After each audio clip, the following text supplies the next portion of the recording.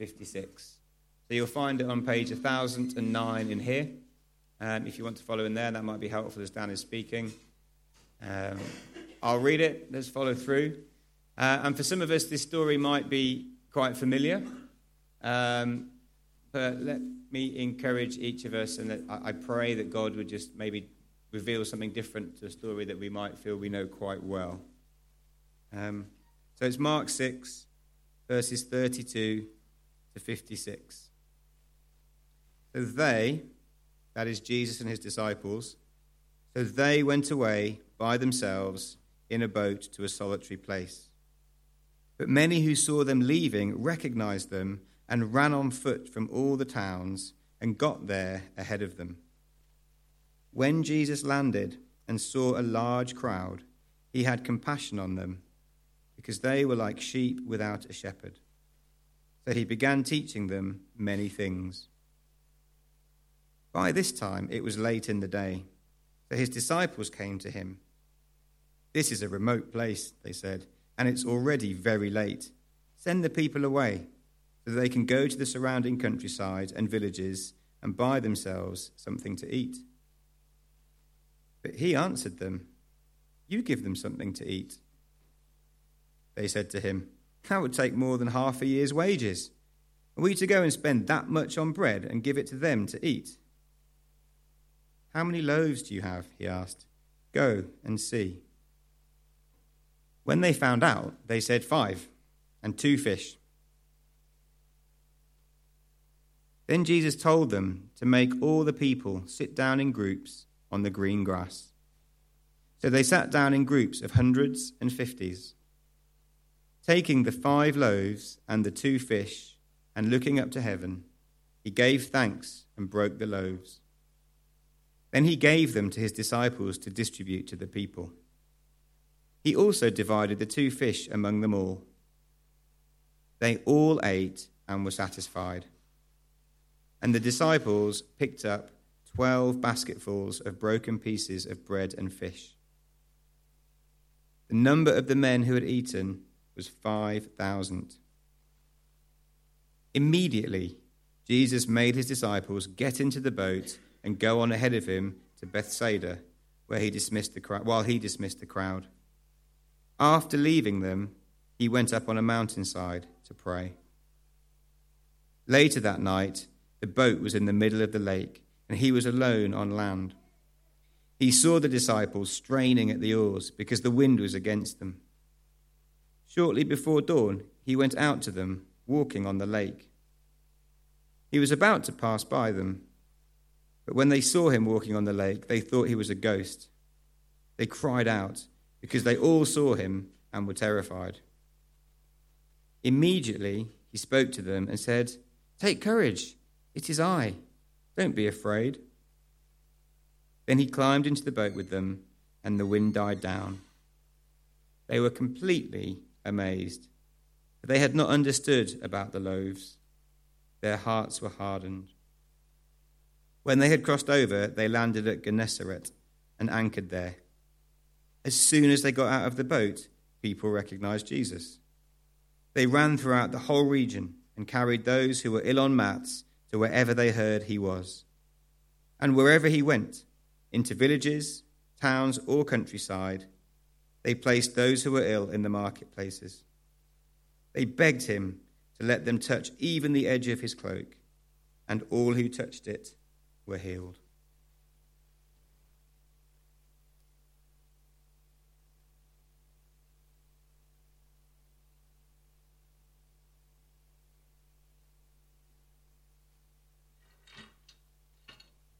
We've been looking for this for the last hour to open the windows, so settle there, Hilary. There we go. No one noticed. My name's Dan. I'm going to be preaching from God's Word to us today, so it's a pleasure to be able to do that and a real privilege. I'm just going to pray as we delve into this passage. Father God, thank you so much for your Word. We thank you that it is true. Lord, when so much in this world is taught to be true or shared to be true, but actually, Lord, the only ultimate truth is found in your Word. And we're thankful that we have it, that we have 40 of them in front of us that we're able to open and read. Lord, I pray that we would treasure your word, that we would enjoy being fed by it, and that we would be challenged by it, and that we'd be excited by what you are able to do in and through it. We pray this in Jesus' name. Amen.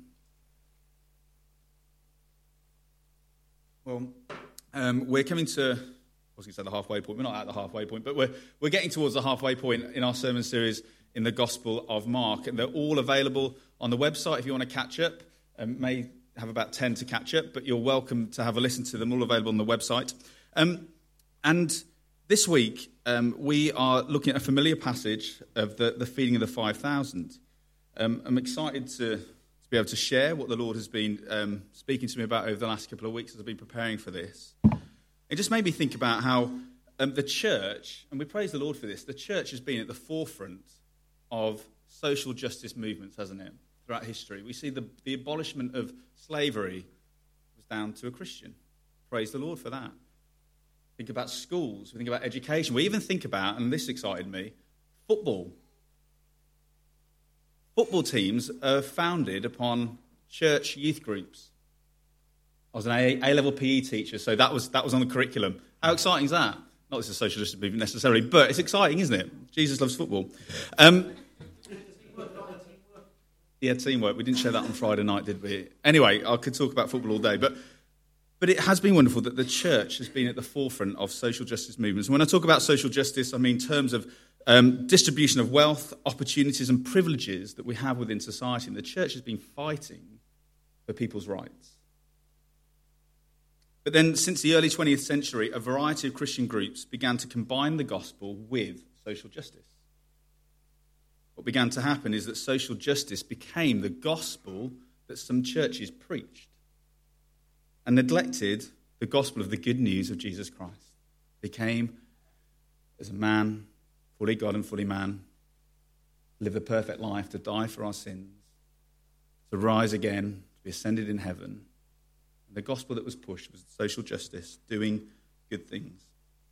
And then in response, some gospel-centered churches went to the other extreme and were 100% gospel and lack of care for others. And so what is it? Does it have to be one without the other?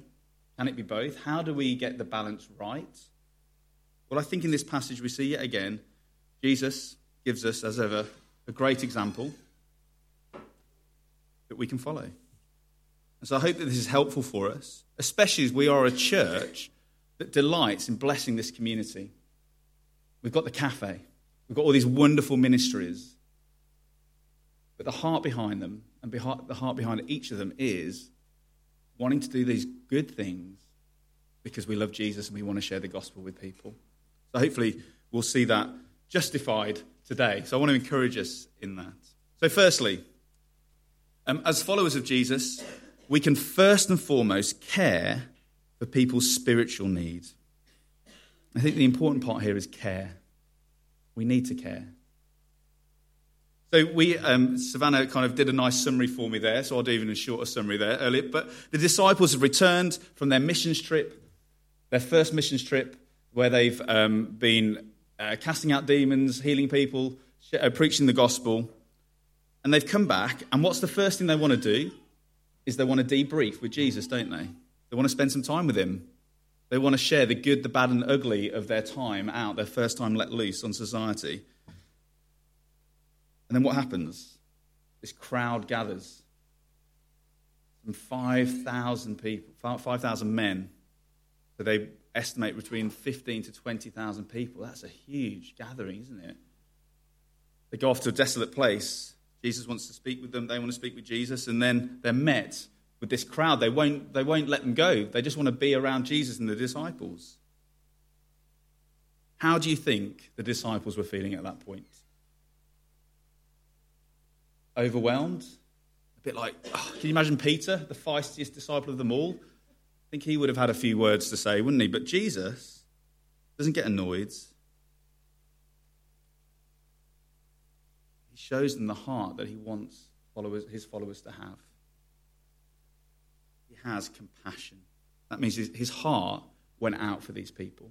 His heart broke for them. But what is the reason that his heart breaks for them? First and foremost, he says this, doesn't he? because they were like a sheep without a shepherd. That's why his heart first and foremost broke for them, because they were like a sheep without shepherd. And we know that shepherd and sheep is a common terminology used in the Bible, and we see it in the New Testament. Jesus calls himself the good shepherd, which we'll see in a moment. But also in the Old Testament, we see God talks about the shepherds being the leaders of Israel, to look after the people of Israel, the sheep. And if we know anything about sheep, if anyone's ever gone on any walks in the countryside, you can often find one in a cattle grid, because they've just walked over one thinking it's going to be fine, when actually the hooves just fall through. I picked out many on my walks in the countryside. They are stupid in the nicest possible way. They are, aren't they? Cute but stupid. I was called that once. They're one of the stupidest animals out there, and if they're left to their own devices, they will get lost, they will get hurt, or even worse. And the Jewish leaders at the time, the religious leaders, were there to spiritually feed them, and they weren't doing a very good job. And then we see some 600 years earlier in Ezekiel's time, when God speaks through the prophet Ezekiel. We'll look at it in a moment, but in chapter 34, it's a really, really strong passage that condemns the shepherds of Israel, God's people. They have been, it says this in summary, that the leaders have lost the sheep, they're helpless, they're without guidance, they're malnourished, they're lacking protection, they're completely spiritually lost. They've been led astray by their leaders. And this is what Jesus looks at on this crowd, and he's looking at this crowd, and he sees a sheep without a shepherd. People that need him. People that are spiritually lost, spiritually without guidance, malnourished, and lacking protection. And then, in the rest of Ezekiel, chapter 34, verse 11, it says this: the difference between the shepherd that God will send. It says this: for this is what the sovereign Lord says, I myself will search for my sheep and look after them. As a shepherd looks after this scattered flock, when he is with them, so will I look after my sheep. I will rescue them from the places where they are scattered on the day of clouds and darkness. I will bring them out of the nations and gather them from countries, and I will bring them into their own land. I will pasture them on the mountains of Israel, in the ravines, in all the settlements in the land. I will tend them in a good pasture, and the mountain heights of Israel will be their grazing land. They will lie down in good grazing land. It will be rich, will feed in a rich pasture on the mountains of Israel. That's what God promises his people. He is going to, in verse 23, I will place over them one shepherd, my servant David, and he will tend to them, and he will tend them to be their shepherd. That's God saying, Jesus, I'm going to send someone who's going to come, who's going to be the shepherd king, the promised shepherd king, who is going to protect, who's going to feed his people, he's going to give them guidance, he's going to help them, he's going to make sure they're not lost. And that shepherd, that good shepherd, is Jesus. John chapter 10, Jesus calls himself the good shepherd. And what does the good shepherd do? He lays down his life for his sheep. He knows his sheep, and his sheep know him. And he looks out on this crowd, and he sees a people desperately in need of him that don't know him, and his heart breaks with a compassion for them. His heart is moved, his heart is stirred. Jesus' compassion is first and foremost because they are a people without a shepherd, in need of him to be the good shepherd, to guide them and to care for them. Can I ask, and this has been something that has been on my mind, and I've been asking myself this week, is when we look at people, do we see that their greatest need is their spiritual need? Does our heart go out to them? Do we look at the people around in our community and say, they are like a sheep without a shepherd? They need Jesus. They need Jesus. I confess that my heart doesn't always see them as lost, helpless, without guidance, or malnourished, or lacking protection. My heart doesn't always go out to them. But how do we cultivate this? Because we want a compassion like Jesus, don't we? We want to have a heart like Jesus that breaks for the lost, that people that don't know him. And it's not something that we can fake. It's not something that we can just pretend, but it's something that we can ask the Lord to help us with, to give us a burden and a heart for the lost. Think about this Christmas. Give us a heart and a burden to invite people to some of our Christmas events where they will hear the gospel. Who might that be? Let's pray for those people intentionally, and he will give you a burden for them. One of the professors on the course that I did a few years ago, a guy called John Hewitt, he talked about this, and he talked about how do we, what are our barriers to seeing people's spiritual needs and getting over them? And he talks about 5 things that we need to break. We need to break the barrier of fear, meaning he talks about how we often fear man more than we fear God. And often it's the fear of a response, of a rejection when we ask someone to come to something or we share the gospel in some way. We have a fear of what could happen. He talks about needing to have a right fear of God and fearing God first and foremost in that healthy way that brings us to a place where we want to share the good news of Jesus Christ because we know it doesn't matter what people think about us. What's more important is they hear the good news of Jesus Christ. He talks about breaking the barrier of ignorance. And here he talks about recognizing that it's God that uses ordinary people like you and me sitting here, inviting people to events or just doing life with people and sharing the good news of Jesus Christ with them that bring hope to people. Sometimes we think we're not adequate enough, we're not good enough to be able to do it. Breaking the barrier of apathy, even caring for people. And he says, spend time with lost people. Make sure you get that in your diary. Spend time with people that don't know Jesus. You'll get a heart for them. He says, break the barrier of introspection, which means stop focusing on yourself and focus on Christ and what you see in scriptures about his heart and his compassion for people. He talks about breaking the barrier of busyness, and this being probably the number one thing that we, in our society, that we struggle with, is our time being full. He says, make time for people in our schedules. Is there one particular barrier that maybe the Lord is speaking to you about now? Is it fear, ignorance, apathy, introspection, busyness? I mean, I can probably say all 5 at times, but is there one particularly that you think, Lord, please help me in this area? Let me have a right fear for you rather than a fear of man. Let me recognize that you use me, an ordinary person, to share your good news. Let me care for people and spend time with lost people. Let me focus on you, Lord, rather than on myself. Let me make time in my schedule for people. So we see, first and foremost, we are to care for people's spiritual needs, just like Jesus. But secondly, we can also care for people's physical needs. It doesn't have to be one or the other. See, in Matthew, Jesus talks about followers of his will feed the hungry, give water to the thirsty, give rest to a stranger, and clothe the naked, and care for the sick, visit prisoners.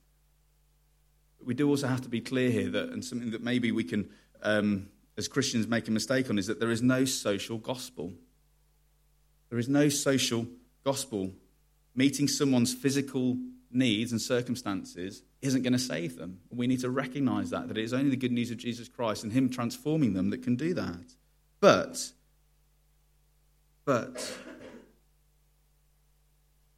we never see Jesus in Scripture not caring for the whole person, do we?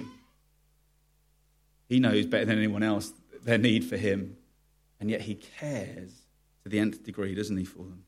Look at this. So in our passage today, we see that the disciples are concerned for the people, want to send them away so they can get some food. We said there's probably 15 to 20,000 people, including women and children as well, which makes his response even more crazy when Jesus says in verse 37, you give them something to eat. He knows he's about to feed them. He knows he's going to do it. And so Jesus cares for the whole person. He cares for their spiritual need, but he cares for their physical need at that time as well. So how do we do this well? How do we make sure that we seek to meet people's physical needs without turning it into a social gospel? Because we need to care for their needs. We do. How do we make sure that we don't turn people into projects? Maybe that's something that we struggle with, is when we are going out on mission to meet people and befriending people, sometimes people can become a project to share the gospel with. We need to care for the whole person, don't we? We need to take time to learn, to get to know them. How do we make sure that our cafe doesn't just become a good thing that we do, but it becomes this beacon of light that we want it to be and that it is, and we want it to continue to be? Everything's a tension, isn't it, it seems, in the Christian life. How do we make sure we get that balance right? Well, something that was helpful was a couple of weeks ago, I was on a Zoom call with a few other people in the city that are church leaders in other areas of the city. And there was a guy from Edinburgh who helps run a church up there in a really challenging community area. And he says that basically their thing is that a lot of people come into them because they want healing, they want their physical needs dealt with. And so he was talking about how 3 things they've learned over the last 15 years of doing ministry in that sort of area, of how do they make sure that they don't just become this place to come because they know that you're just going to get your physical needs met and not want Jesus. Does that make sense? So it's that they do these 3 things. Number 1 is they keep the gospel central to all that they do. All that they do. So we should keep the gospel central to all that we do. He talks about how the gospel is the answer to the main issue. But it is also the answer to the single most important thing that we ever have to give to anybody. And it's far better than anything else that we can offer. We have to trust that the gospel is far better than anything else that we can offer. So when they go into their meetings, all their ministries that they do, they focus on keeping the gospel the central to everything that they do. Yes, I want to help you. I want to love you and I want to care for you. But there's something even more important than that, is Jesus Christ died for your sins. You need to know him. But we're going to care for you. We are going to care for you, but we're going to keep the gospel central to all that we do. And I was struck by something Don Carson said on this matter. Talks about how do we make sure that we get the tension between the gospel and social justice right. He says this: the gospel, hopefully you can see, it's very small, but the gospel is the good news of what God has done, especially in Christ Jesus, especially in his cross and resurrection, but it is not what we do. But because it's good news, it is to be proclaimed. Because it's powerful, it not only reconciles us to God, but it transforms us. And that necessarily shapes our behavior, priorities, values, relationships with people, and much more.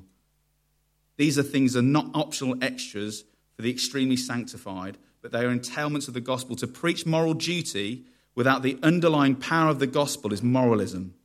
That is both pathetic and powerless. To preach a watered-down gospel which tips us into the kingdom to be followed by discipleship and deeds of mercy is an anemic shadow of the robust gospel of the Bible.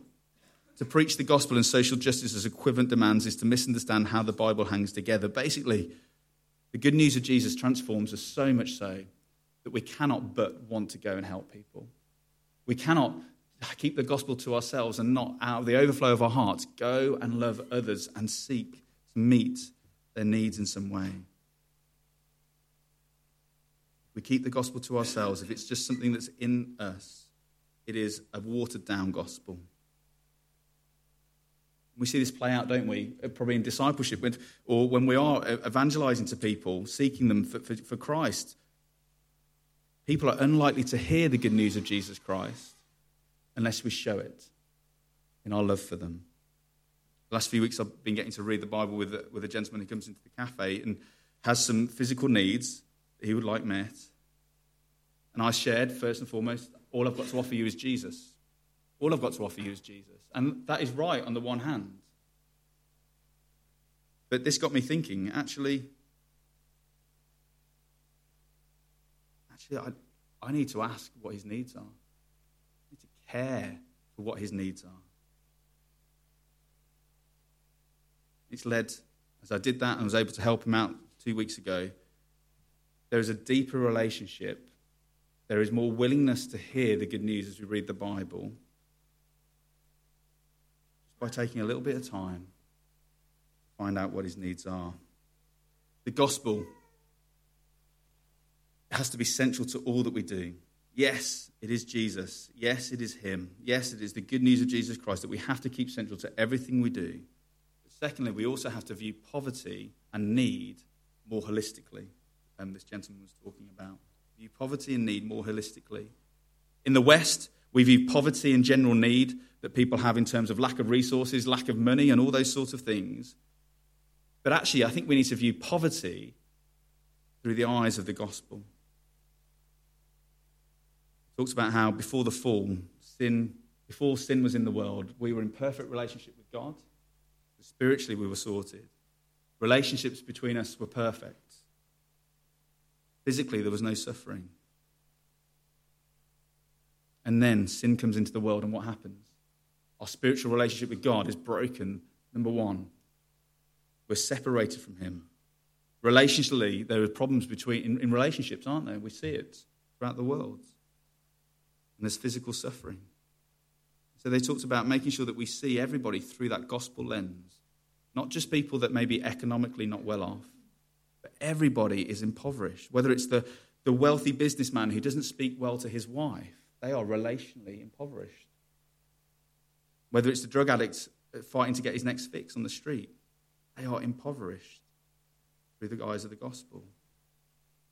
And so just thinking about as we seek to reach the lost in our community, we seek to reach the lost in our own communities, in our own neighbourhoods, and as we bring people to our events this Christmas, every single one of them is in the same position if they don't know Jesus. They're impoverished.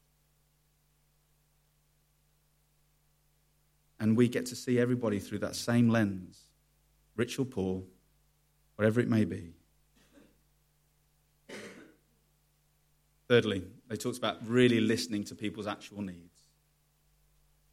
This gentleman was talking about how they'd had some problems where they'd gone and they helped out this person who was an ex-drug addict, and he was just... They went into his house while he was away to re-kit his house out and redecorate. They had a team over from the States to come and do it, and they spent thousands of pounds doing it, and his house was completely tidied, replastered, everything. And he got back, and the guy was like, "How dare you do that? I liked how my bed was just over there. I liked sleeping on the sofa. I liked how my walls were messy." And they were really hurt and upset. Both parties were really hurt and upset. And they said that they'd learned that we really need to listen to actual people's needs, what they feel their needs are. Often we can think, I know what their problem is, I'm going to go and solve it, I can help you. But do we take the time to really listen to what their perceived needs are and what they're feeling? 3 really helpful things that have stuck with me. Keep the gospel central to all that we do. View poverty more holistically and really listen to people and their actual needs. And we will keep that tension of making sure it's the gospel and their spiritual need first and foremost, but caring for people well within their physical needs. And then thirdly, just very quickly, the last couple. As followers of Jesus, we can do all that we can do to meet people's needs. The disciples are kind of a bit out of their depth here, aren't they? Jesus, he tells them, you go and give them something to eat. And they said to him, look, that will take more than half a year's wages. Are we to go and spend that much on bread and give it to them to eat? Basically, they're saying, look, this does not make any financial sense to do this. How many loaves do you have, he asked. Go and see. When they found out, they had 5 loaves and 2 fish. As we know from the Gospel of John, basically, it's a young boy, a mother has made a packed lunch for her son, and that's all they've got. Then Jesus directed them to have all the people sit down in groups on the green grass. They sat down in groups of hundreds and 50s. The disciples did what they could do. They did what they were told, and they did what they could do. All they could do was go and gather the food and then go give it to Jesus. They could go and follow what he said by sitting them down in 50s and hundreds. Sometimes we are not going to be able to solve all the problems, people's problems. We just obey what he's called us to do. We care for their physical needs. We do what we can do. But ultimately, we have to trust and let Jesus do what only he can do. Maybe that's the hardest thing for us to do, is to trust and let Jesus do what he can do. If you're anything like me, I like to fix people's problems. I like to vet there and fix people's problems. But in reality, often God lets problems invade our lives and other people's lives, things that are far beyond our abilities to resource and to handle, because he wants us to look to him and focus on him and let him be the one that gets all the glory. What does he do? takes the loaves and the 2 fish, he looks up to heaven, he gives thanks and broke the loaves. Then he gave them to the disciples to distribute to the people, divided 2 fish among all of them, and look what happens. They all ate and were satisfied. Warren Wiersbe says, Jesus looks at the people's situation not as a problem, but as an opportunity to trust the Father and glorify his name. Jesus looks at people's situation not as a problem, but as an opportunity to trust the Father and glorify his name.